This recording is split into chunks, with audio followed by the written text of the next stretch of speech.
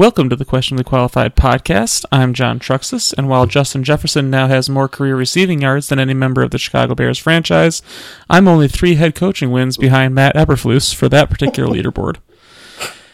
Joining me as always is Mike Yax. Yax, how you doing, buddy? I can't believe you didn't introduce me as resident dolphin sex expert, but you do have that title in terms of the Questionably Qualified group, for sure.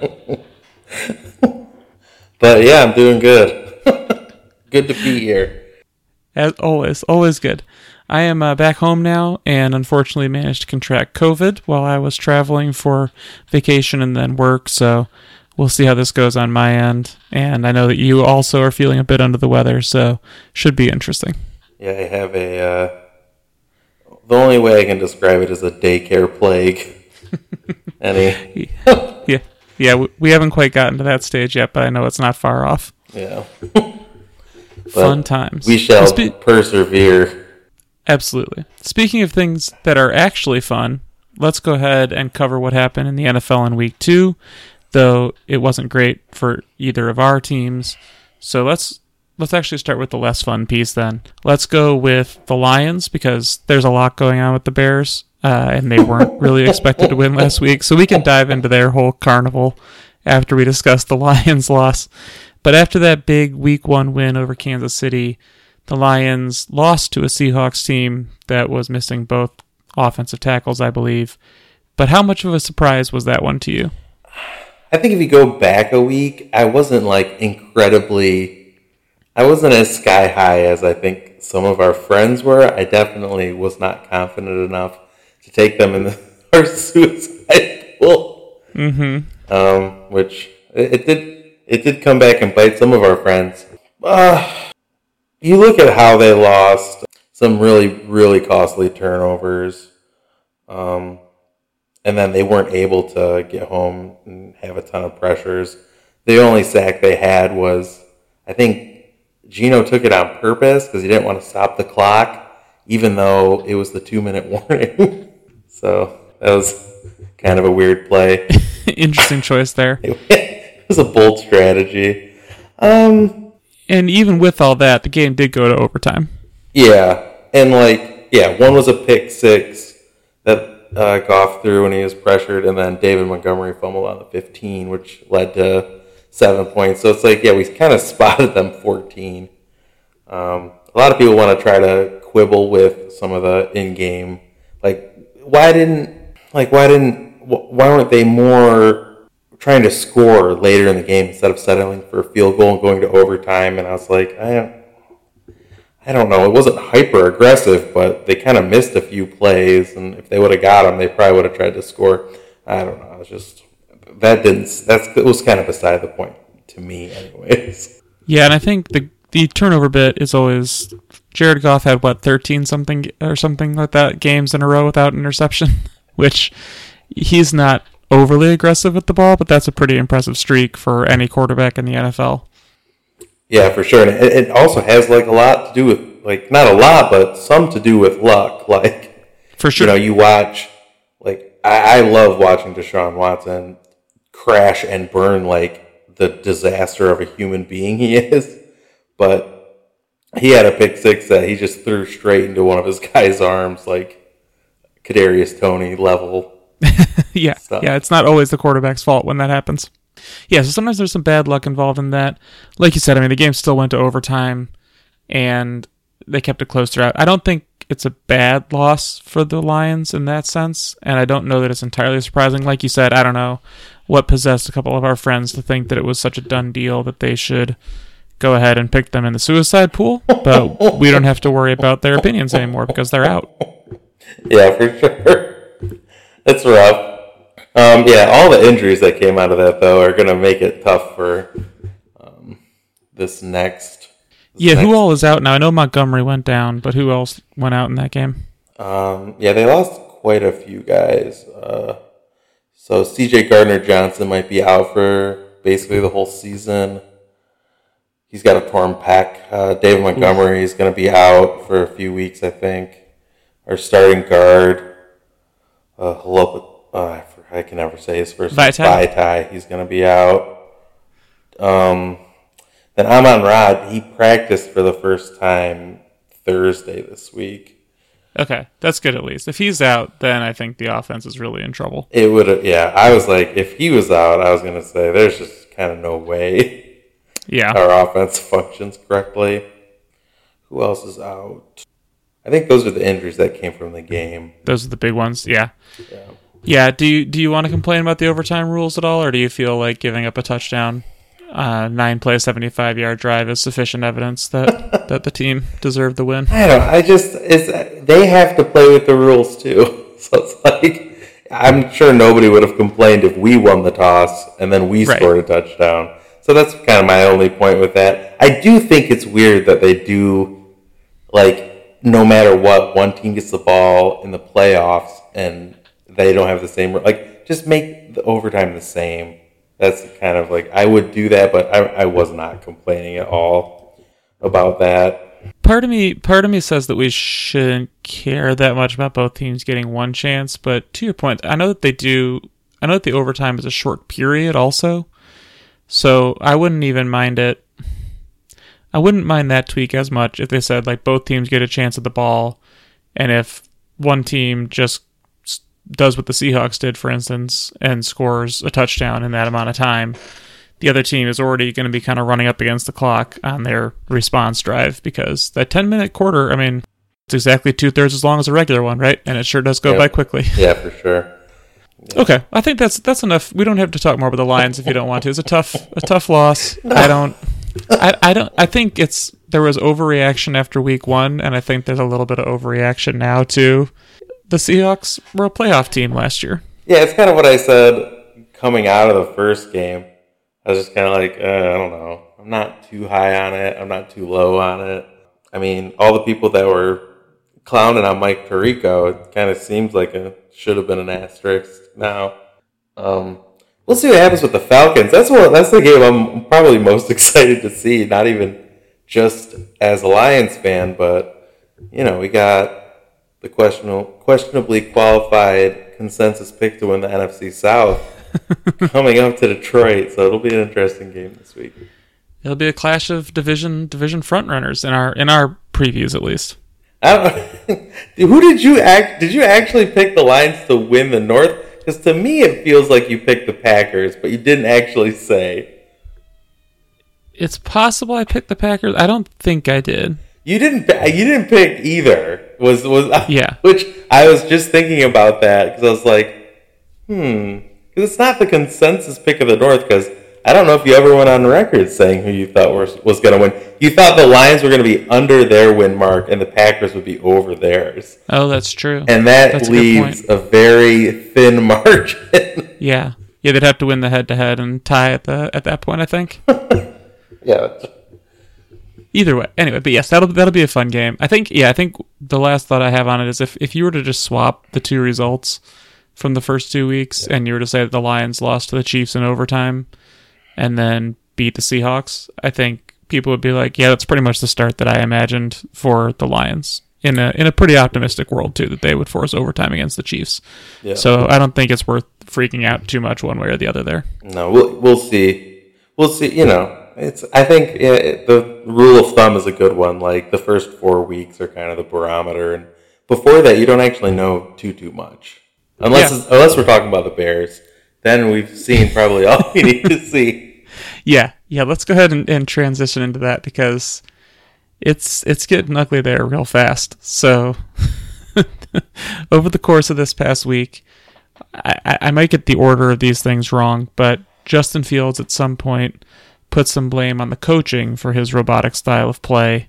Then I think it was between that and his next set of comments, the defensive coordinator of the Bears just resigned. So that's an unusual one. Sometimes you get mid-year firings of coordinators, but rarely just resignations. The GM came out with some comments about how everything is going all right, which is always a bad sign. And then Justin Fields came back on to clarify that he wasn't blaming the coaching for his robotic playing style. That was somehow misunderstood, I guess. I don't know. sports in general, I would say, get away with a lot of, that was a misunderstanding of what I said when they said something pretty clearly. Yeah. I'm trying to pull up I want to see the actual quote. Let's see how we took him out of context. Yeah. Let's see what that context was that it might have been out of. But either way, they look like they are doomed. So they are now 0-2. That's our it's a very specific term. They're just doomed. Yep. They lose in week 1 by 18 to Jordan Love in Jordan Love's regular season. I guess not debut, but his full season starter debut. Then they lose in week 2 to Tampa Bay 27-17. So Jordan Love and Baker Mayfield have both dropped a lot of points on them. And I don't think it's going to get a lot easier for them from here. So yeah, they're going into Arrowhead this week. That's going to be a fun one. Here's the block that I see. When asked what was causing him to think too much during the loss versus the Bucs, Field said, quote, coaching. So I can see how they took him out of context. Yeah, I'll side with the reporters on that one. I can understand what they were thinking. So then he got a follow-up question. He said this: I liked the times I felt like I was in rhythm. Things I didn't like. I felt like I was playing robotic. My goal this week is to say, F it, and just play football. That's when I play my best. When I'm out there playing free. I'm going to go out there and be me. Awesome. Anytime someone rhymes two things when they're telling you what they're going to do. Yeah, for sure. So, somehow in that Tampa Bay game, the Bears threw 29 passes and ran the ball 16 times. So I think that's 45 plays, which doesn't seem possible. So that's interesting. I guess they're playing really slow, but also not really controlling the ball at all. So that's not a good combination. Their defense can't really stop anyone, as we've gone over. I think, we'll get to the lines a little bit later, but I don't think there's any way that the Bears are going to cover, but their best way to do it would be for Kansas City to drop every pass again, like they have. They have done that before. In the first week. Yeah, I don't know. I think the Fields experiment is up. You think it's already over? I think what is it at this point? It's 2 full off seasons. Yeah, I think, to me, the Eberflus experiment is over. Yes. I think he is a disaster, and I don't I have no words, but yeah, it's gonna be funny to see. Yeah, going back to we were talking about the Lions, this Bears defense, how bad is it? Because I don't think the Falcons defense is that good. And in the second half, Jordan Love couldn't do anything against them. I think he threw for 50% completions. Right. Right. The Atlanta defense was terrible last year, and somehow miserable. They looked so much better than the Bears did. In fairness, let me give you some of the names here on the Bears. So I remember Jaquan Brisker from last year. That one was exciting, and he looked like he could be good. He's in just his second year now. Jalen Johnson, also some potential. But if we go through their tackles list, you have Tremaine Edmonds, their big offseason acquisition, off-ball linebacker. TJ Edwards. Okay. I think I've heard of him. Greg Stroman Jr. Old Stroman. Tyreek Stevenson, Elijah Hicks, Gervin Dexter Sr. That's a beautiful name. It really is. Jack Sanborn, Justin Jones, Andrew Billings, Jalen Jones. So we have a Jalen Johnson, a Justin Jones, and a Jalen Jones. It's not a lot of people that you recognize. Yannick Ngakoue showed up again. There you go. He had 2 tackles in the game. But they just don't have a lot of talent there. And we knew that was going to be the case coming in, since they were breaking it down for parts last season, including the Khalil Mack trade and then later the Roquan Smith trade. And some of that would have looked a lot better in hindsight, I think, and there would be a little bit more leeway given to the general manager and the head coach if they hadn't then dealt a second-round pick for Chase Claypool. I don't even know. They're just stuck, right? They're stuck in between. They don't have enough good players to be competitive. the only way they would have been is if Justin Fields took a tremendous leap between seasons, and he clearly hasn't done that. So I think, they're not going to be 0-17, I don't think, but they're definitely not going to be good. So yeah, I just don't think there's really any... I don't have any more reasons to watch the Bears this season unless Fields starts doing an impersonation of his second half last year so that at least I can start him on my fantasy team. But for the moment, he's not even doing that. And I know part of that is that they haven't really been calling many designed runs for him, which seems like an odd choice after the way last season ended. Yeah. But again, that goes to your point about how Eberflus seems like not the guy for the job, plus he's already lost one coordinator, but whoever he has coordinating the offense, it seems like a weird move to move away from having designed runs for Justin Fields. Yeah, it's a disaster. I mean, I don't. It seems like malpractice, and that's the same thing we said about Nagy. Like he hadn't even installed an offense that Fields could even run, and it feels like this guy has Fields as his quarterback, and he hasn't installed an offense that he wants him to run, like that takes advantage of what he does well. So yeah, even though they had the offseason to prepare for it. Oh, man. Yeah. I wonder if we see Peterman or the elusive Tyson Bagent. Tyson? Tyson, I think. Taysom? I think it's just Tyson. It's a weird one. Tyson? And then I think you told me that Nathan Peterman is now ahead of him in the depth chart, right? That's what I saw. I don't know if I can trust it, but if you got it's sad. Both those guys on your team, that is like how I know. Like, I don't want to keep hammering this, but that's how you know. Yeah. There was no plan B. So yeah, let's take a look just real quick. I think that this is a good final piece on the Bears. We'll break this down real quick. So when he starts getting some playing time in 2021, right? So this would be during the Matt Nagy era. He attempts more than 30 passes 3 times. He does it once in week 7, once in week 13, once in week 14. He has double-digit carries just once, but he does have 8+ carries in 4 of the last 6 games that he plays. The next season, so last year in Eberflus's first year, he attempts 30 more passes 0 times. That's despite going 3-12. So not a good sign that that's the case. But he goes from, in the first set of games, rushing 11 times, 8 times, 8 times, 7 times, 8 times, to 12, 14, 8, 15, 13, 18. Then he starts missing a little bit of time due to injury, but still runs the ball 10+ times in 2 of his remaining 4 games. Yep. And so far this season, he has 9 attempts in the first game and 4 attempts in the second game. So I don't know what there isn't any plan to it, right? And that's the worst sort of situation you can possibly be in. Yeah, exactly. They're bad, and there's no plan, it seems, for them to... Well, we agree on that. And, to our credit, we can still choose either of the 2 games that the Lions play them for the suicide pool. Oh, yeah. Look at us. How about that? That's nice. Good for us. I'm still not going to, but... Yeah, I mean, we'll see what the bye weeks look like, but with you've been playing an aggressive strategy as well, so. Ooh, baby! Yes, last week that was a game. That was a game I had on my hands. You took the Giants last week, eh? I said that on the pod. I screamed, "Hell yeah!" And it was an interesting result.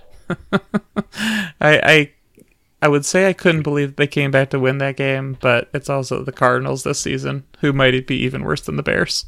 Yep, and I wasn't totally surprised that they erased a 21-point deficit in like 1 quarter, 8 minutes or whatever.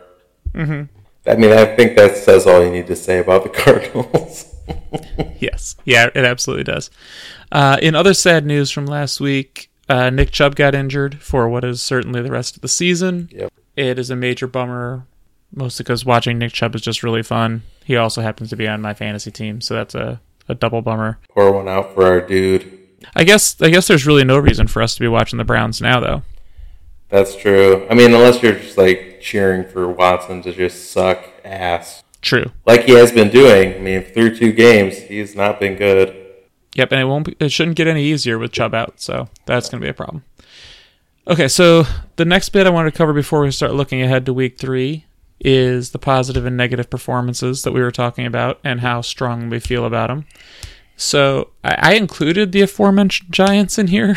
Do we count that game as a positive or a negative, or I don't even know. Well, we have another data point on the Giants, given that we're doing this pod on Friday, so we got to watch the Thursday night game. And I don't know. I don't know if in context of the game we just watched, which they kept it a little closer than you kind of thought through 3 quarters, but it never really felt like they were actually in it, you know what I mean? Yep, I was sweating a little bit because I had the Niners minus 10.5, and then all of a sudden they were covering it easily. But for a good stretch there, it didn't look like it was a for sure lock. Yeah, so to me, I think this team is just kind of a mess. But they're kind of okay, and they're kind of a mess. They might be the good bad team, right? Yes. Yeah, like something where, I don't know. At one point on the season, through 6 quarters, I'm pretty sure, they had a point differential of negative 60. So that to me means they're bad. I think that's fair. Yeah, I'd be interested to see how many 6-quarter stretches you could find for any team that actually ended up being good, where they went negative 60 for a 6-quarter stretch at any point in the season. That's hard to fathom.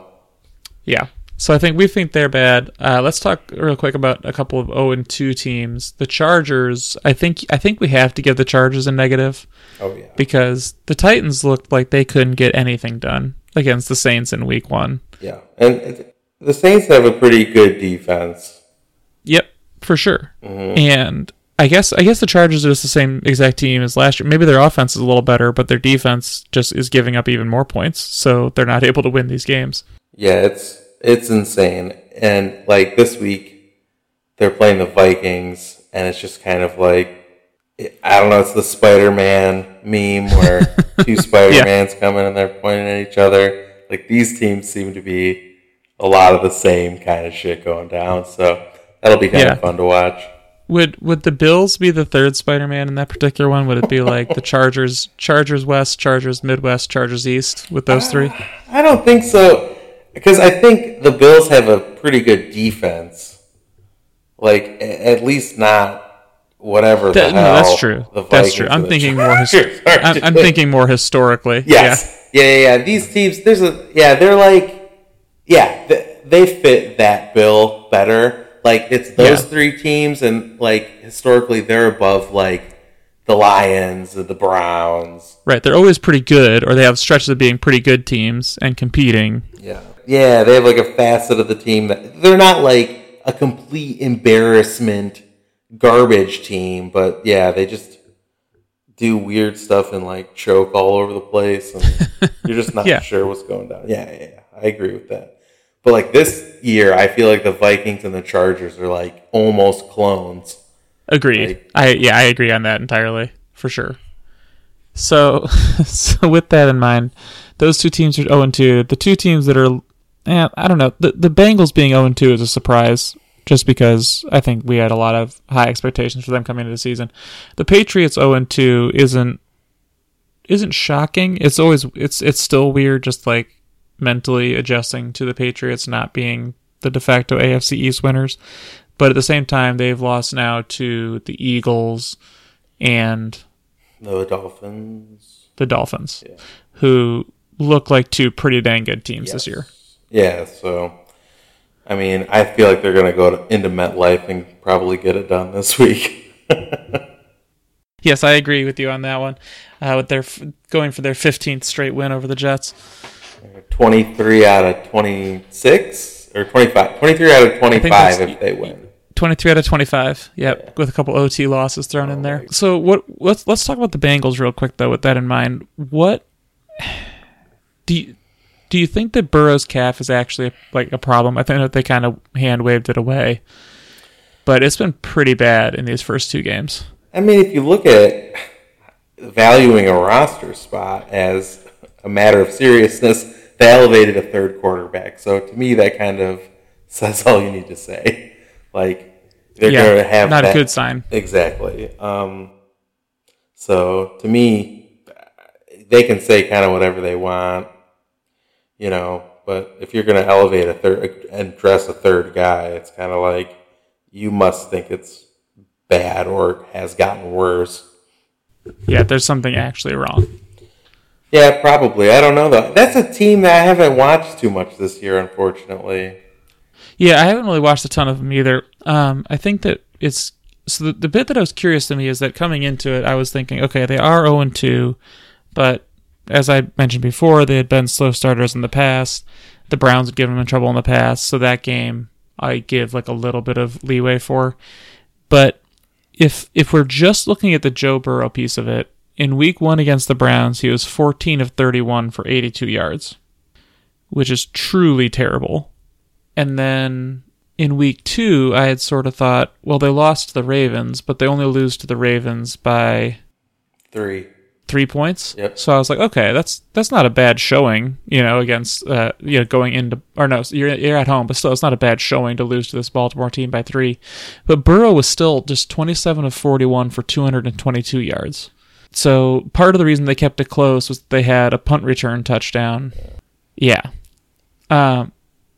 So I don't know. I think maybe that calf injury either got aggravated again or was a bigger deal than we thought it might be from the jump. Yeah, I think that either is fair. I love how bad they are in the first 2 games over the last 4 seasons. Yes. Yeah. So now they're 1-7, I believe. Yeah. So I kind of wanted to just be that, and then like Joe Burrow is like the starting pitcher that if he gets out of the first, he's good. Right. So we'll see. I mean, I think this Rams team is kind of, we'll see. If they can contain Aaron Donald, it should be a get-right game for him. Yeah, I think you're right. And it'll be a good setup for the Bengals, I think, because their defense should be able to do pretty well against McVay. They know they've gone against McVay in big situations before.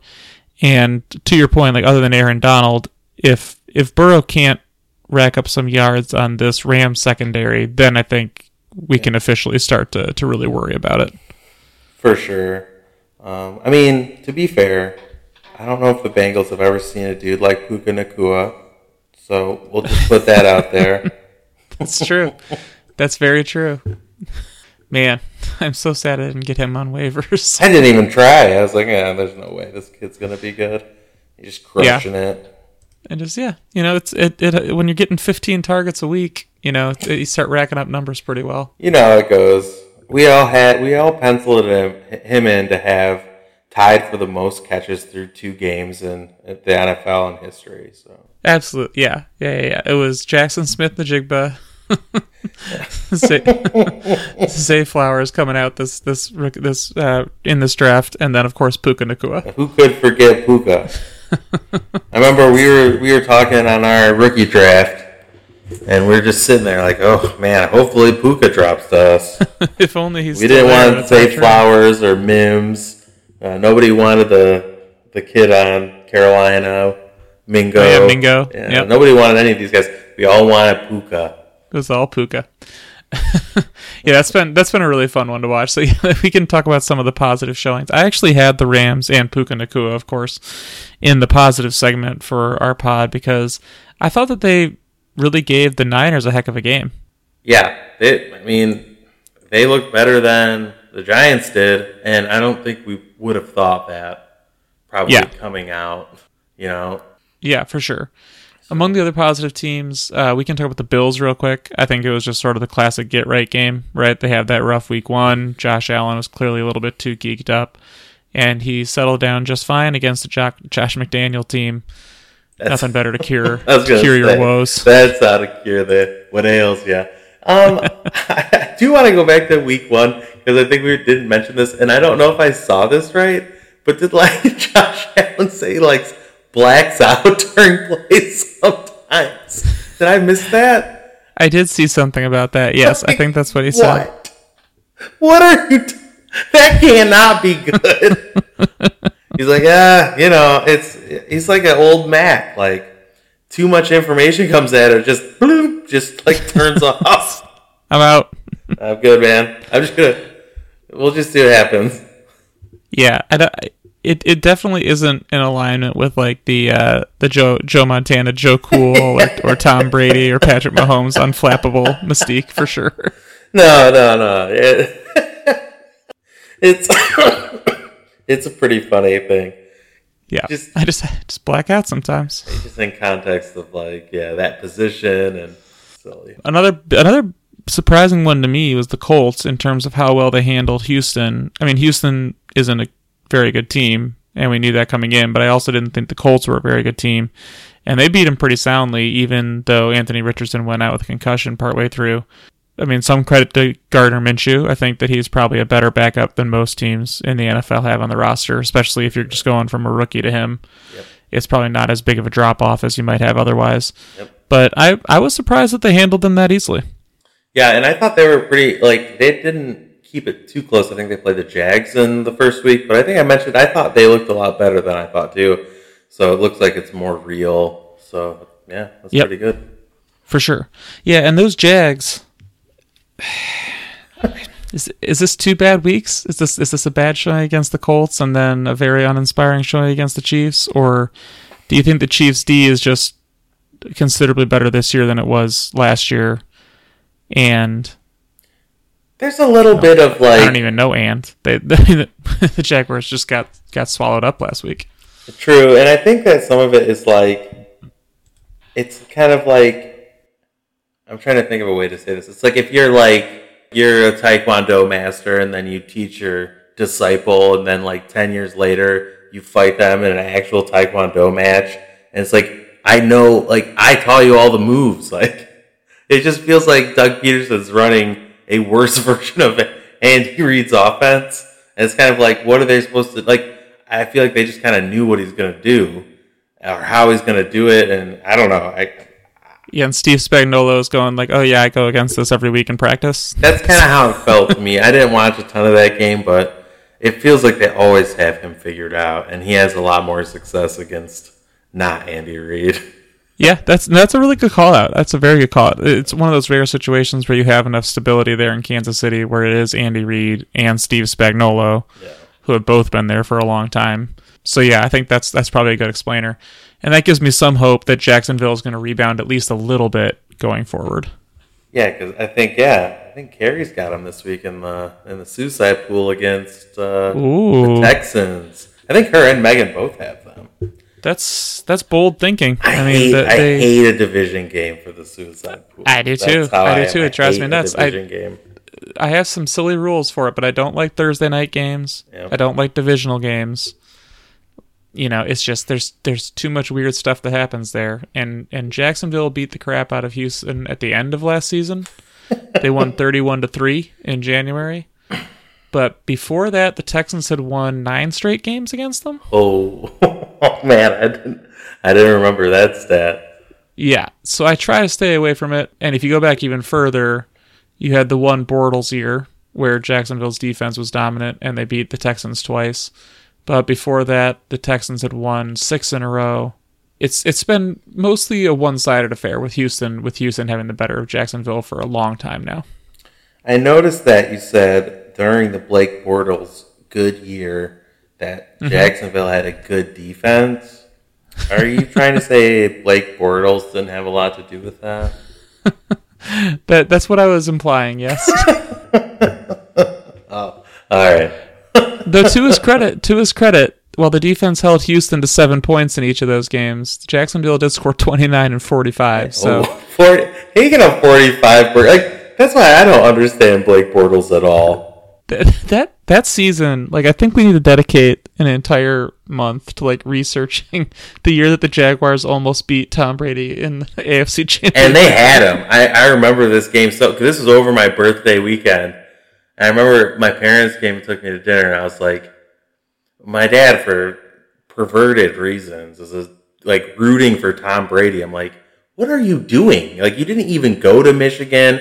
Tom Brady hates the University of Michigan pretty famously. Like, there's no reason to root for this jabroni golden retriever, dude. Like, let's cool it. Let's cool it. So this is let me tell you a little bit about the game on December 17th, 2017, when Blake Bortles and the Jaguars destroyed the Houston Texans 45-7. 45 burger. Let me see if I can remember who some of their skill players were. I feel like you're not going to remember who scored most of their touchdowns. You ready for this? No, let me think. Okay. 2017. Who scored most of their touchdowns? That just that game, not that year. Okay. Oh, now I'm in my own head about it. They did have one decent receiver, but it's probably not the one that you're thinking of from around that time. Because they had Allen Robinson. Not that year. No, they didn't have him yet. That's what I was thinking too in my head. All right, yeah, I'm not going to get this. Let's hear it. So Keelan Cole is the one that I would say was like actually a decent receiver. Yeah.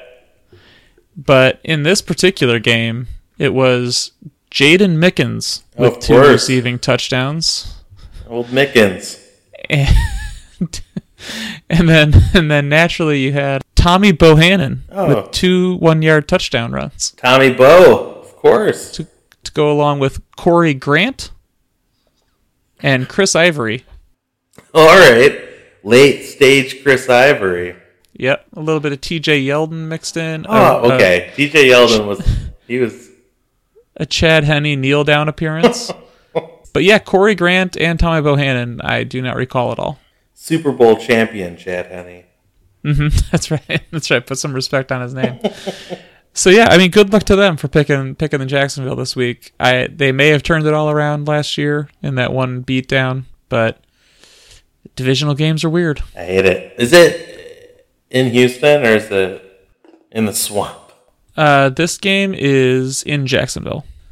Oh, perfect. Yeah, that one I have as one of my picks this week is the Texans +9 for that very reason. So I'm just like, I don't know. It's just going to be too weird. Okay, let's go through the last of those positive and negative performances. Any of the other ones that pop out to you that you'd like to touch on? Negative.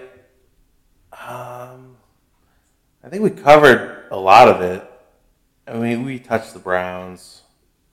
Yeah. I mean, we can talk about them a little more if you want to. It is fun to talk about how bad Deshaun Watson has been. Yeah, you gotta love a pick six. Gotta love a sack fumble six. Overthrown guys playing like dog shit. I love it. Love to see it. It's very fun.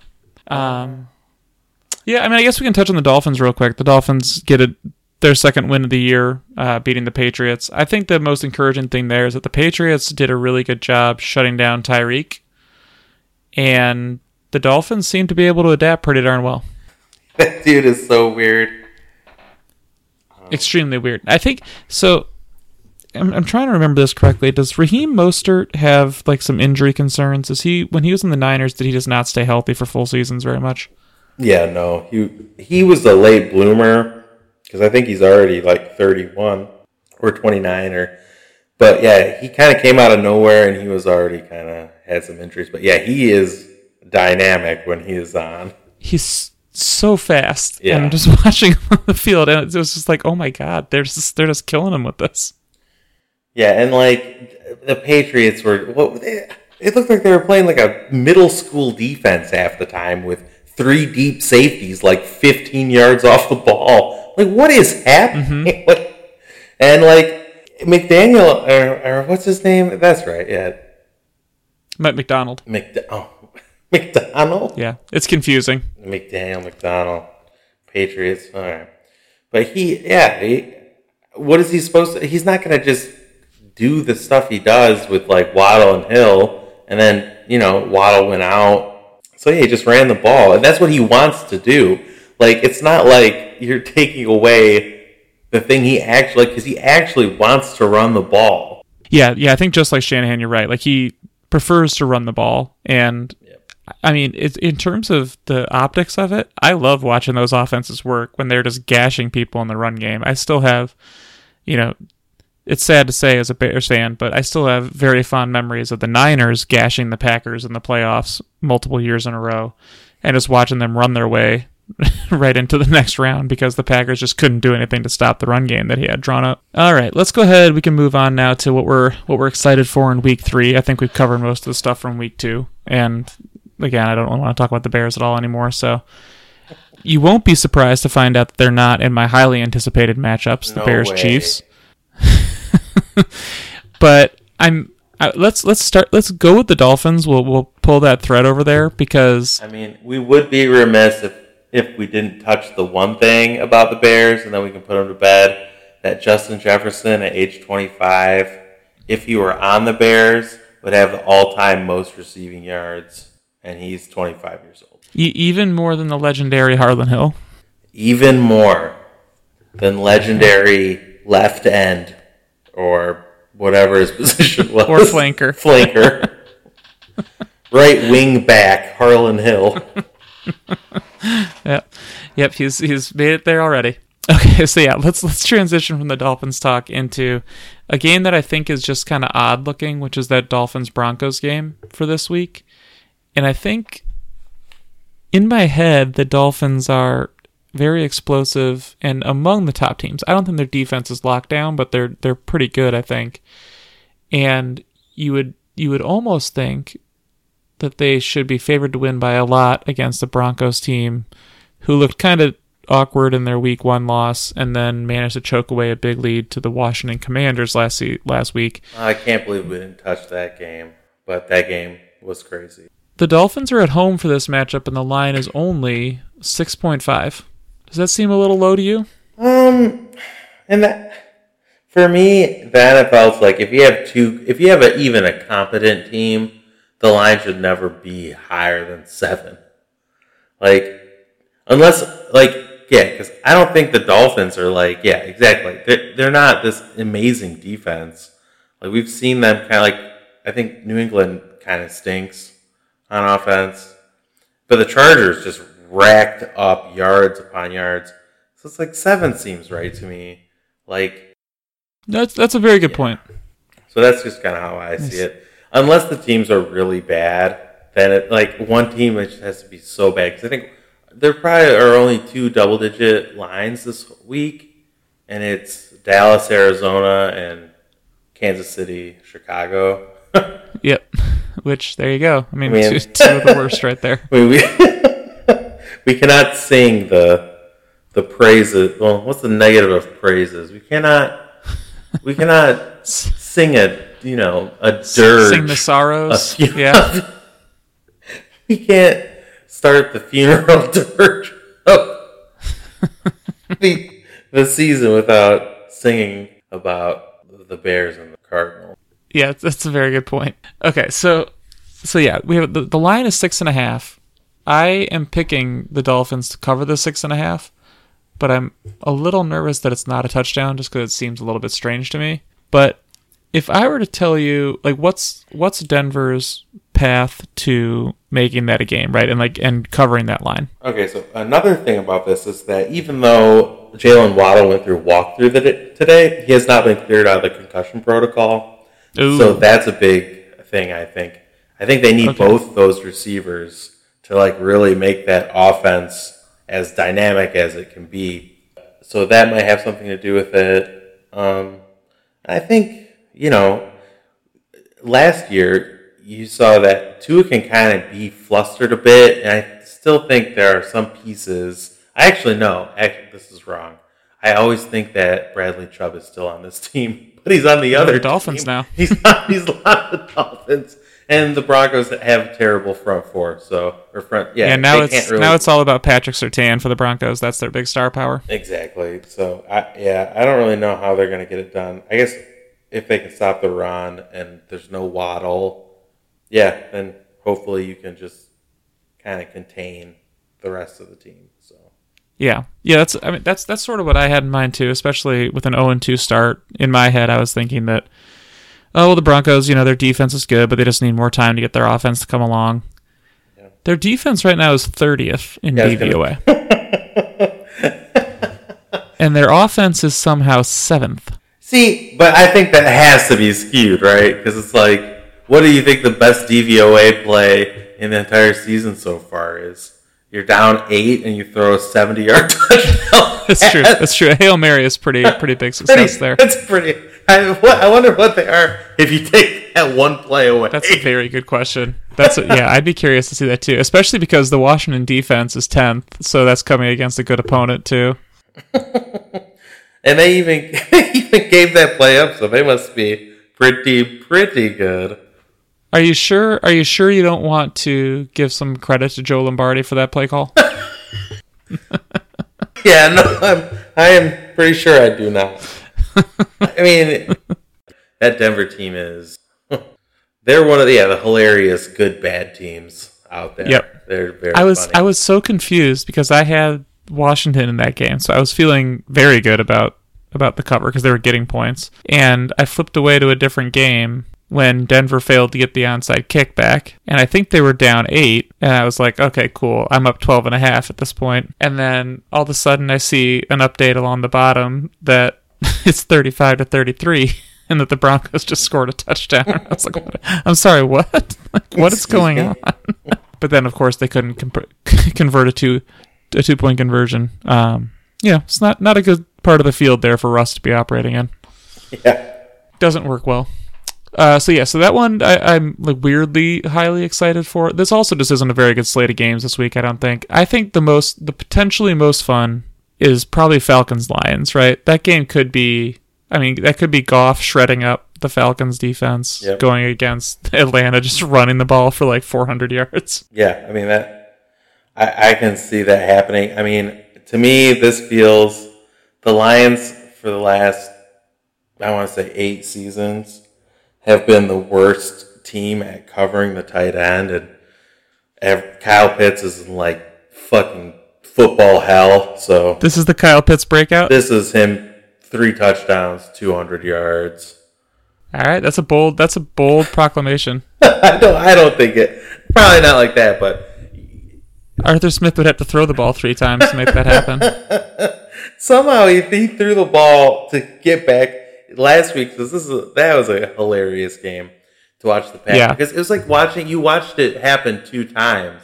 Because the Broncos had a pretty good lead on the football team. Double digits, yep. And then the Packers had a good lead on the Falcons.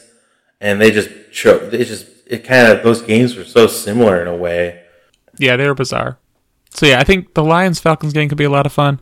I think in like a equally fun but not quite as competent one would be Vikings-Chargers. That one's going to be nuts, yeah. Where like instead of the Lions executing well and the Falcons pounding the ball well, you're going to have like the Vikings and Chargers slapping the ball back and forth to each other in like wild swings of the game. Yeah, like 41-42. Yeah, there's got to be a block kick for a touchdown in there somewhere. There's got to be a lot of weird stuff. Yeah, hopefully Cousins can do one of his. I think Cousins is just going to have like PTSD from this time when like Khalil Mack was like the best football player in the NFL, just destroying him for the Bears. So he's just going to pop up and see him and just freak out and throw one of those like duck interceptions that he used to throw every once in a while, where like you don't understand how the ball left his hand and did whatever it was doing. Yeah, just fluttered away that way. Yeah. I think the Falcons and the Lions is going to be a good one. I think the Falcons are going to run for 200 yards on us. Yeah, we'll see that. But yeah, I think it'll be a better executed version of what we'll see in Vikings Chargers. And then the other ones I'm excited to see the Jags Texans just because of the weirdness that I talked about earlier, and I'm even more excited now knowing that there are some people in our suicide pool that have them. That have the Jags, that is. Well, so you have to reveal who you have, and I'll reveal who I have. Oh, I'm taking the Chiefs this week against my Bears. You'd love to see it. Yeah, I'm taking the Falcons. No, I'm not. I'm taking them Cowboys. That would be a good one. Just sticking with your plan from the jump. Hey, 3 weeks in a row. So you're still in, and you used up the Giants. I know. I almost took the Seahawks this week. That was like the one I was toying with. Get them out of the way. Or the Patriots. I was really thinking about the Patriots. But again, that's what I was saying. I hate divisional. Yeah. I would say one other thing, if anybody actually cares about advice on suicide pools. The other thing I would say is there are a lot of injuries to come, and you don't always need to try to get the optimal choice for the long run early in the season, because it's going to be a lot nicer picking against the Browns going forward when they don't have Nick Chubb. Yeah, and it's going to, to that point too, one injury on one of the teams you want, like how many teams are there that if their quarterback gets hurt, you're still going to pick them? So I'm going to save the Chiefs that you're using. Well, in week 7, like, if Patrick Mahomes goes down, that's a team I can never pick. Yeah, suddenly you're like, ooh, I don't want to pick them anymore. It's like I feel like the only team that is kind of impervious to that is maybe the 49ers. Yeah, they don't seem to have any problems. Although even them, watching on Thursday night with Ayuk not playing and then Samuel, I think Samuel's got the wind knocked out of him. But I just feel like it's rare that they have all of Ayuk, McCaffrey, Kittle, and Samuel healthy. Yeah. And so I do feel like I should jump on them one of the weeks that they do and just be like, I'm not messing around with this later in the year when like 2 of those guys are out and another one leaves mid-game. Yeah, that's true. The one thing you can count on is that every single week the Cardinals have to play somebody. That's true. There's only 1 week that they have a bye. So. That's right. Well, and hopefully it's not the same week the Bears have a bye. Ooh. Let's take a look here real quick. Let's take a little peek at the Arizona, they have to play each the Arizona too. Cardinals schedule. So who are we going to take? Who are we going to take? And the Bears play the Cardinals. That's the real question. That looks to be a juicy Week 15 matchup too. That's going to be if we're all still alive at that point. If that's we're be a real alive, John. If we're both alive and we're the last 2, we actually have to just one picks one side and one picks the other. I think you're right. We should do that. That's a good pack to make. I mean, how are you going to do? So let's see. That's hilarious. Let's see the first one on here that you're going to be sweating. If you were to just fully go with the strategy of picking whoever's playing the Cardinals, right? Who's to say I won't? You've already taken care of Washington and the Giants, right? Yep. So you're not going to be sweating it this week with the Cowboys. I don't think so. Next then week, I don't think next week will be very bad either. If the Bengals don't have Burrow, then like maybe a little bit. Yeah, maybe. Then you get the Rams. As long as Stafford is healthy, I feel pretty good taking the Rams against them. As long as then the Seahawks. As long as Puka is out there. Yeah, you're right. Even if Stafford goes down, as long as Puka is on the field. So then you have at Rams, at Seahawks, at home for the Ravens. So I'm still feeling pretty good there. At Browns. Still feeling pretty good still. It's still pretty good. Falcons. Well, feeling real good about that. The first week is this one. At Texans, November 19th. So that'll be... Is that on Thanksgiving? Or no, it's 1 o'clock. It can't be. Yeah, you're right. That's the Sunday before Thanksgiving. So that'll be a good way to kick off the holiday week there. Man, we'll see. This actually... I kind of feel like I should just do it. And you wouldn't have to deal with the divisional problem where you can't choose the opponent again until the week after that. Yeah. So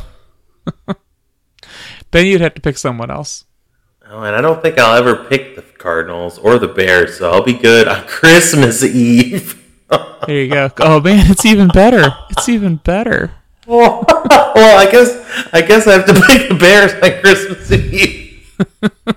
I mean, if I do it to that point and only don't pick them, that's true. 2 times. You're right. That would seem pretty... You can't betray it at that point if it's working that well. That's right. Okay. So I should say we're also very excited for Cowboys Cardinals, obviously. It's going to be a huge, fun game. So for the predictions picks this week, we went 4-0 last week in my favorite ones. This week, I like the Rams plus 6.5. That one I think is kind of a cheating line because it seems to have come down a lot. Although I think I told you this earlier, I didn't get it like the week before or anything like that. Usually when there's that big of a misalignment, it's because I pick it like before one of the teams has played their game. But this one I just picked on either Monday night or Tuesday, and for some reason it was 6.5 then. But I like the Rams getting 6.5 against the Bengals. The Chiefs minus 12.5 against the Bears seems like easy money. They would have to drop so many passes when they're just wide open guys all over the defense. What is the highest line you would pick the Chiefs at for this game? What if I give you 18.5? I was just sort of thinking about like the 17 cutoff. Like, would I still feel good about that? I would probably take the Bears if it was over 17. I would take the Chiefs minus 17. Okay. Bears if it's... But I wouldn't feel good about it. And then we have... I like the Bills minus 6.5 quite a bit. I think that one feels pretty good.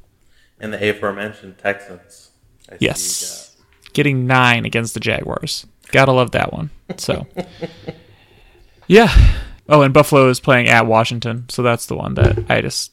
Congrats to Washington on pulling out that win over Russell Wilson, but I don't think the Bills are going to make it quite that easy. All right, well, that's all I got for this week, buddy. Anything else you wanted to touch on before we call it? No. I mean, there's the last note that just was me saying the NFC North wins 0-4 last week, which I found pretty funny. Yeah. Yeah. We're the worst division? No. Not worse than the AFC South. AFC South is probably still the worst division. Put that feather in our cap, though. Yeah, the Jags are currently tied on top with a 1-1 there. So I mean, by wins, we are the worst, I believe. What is it, 2?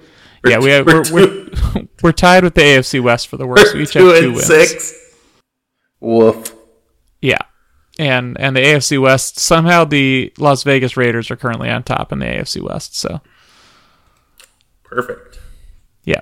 And they have a point differential of negative 27. So we'll see if that holds up. All right, buddy. Well, thank you very much. And I am sure I'll be talking to you a lot on Sunday because I will be back here in my little COVID cozy. I get better, bud. Yeah, I'll talk to you soon. Thanks, man. Talk to you soon.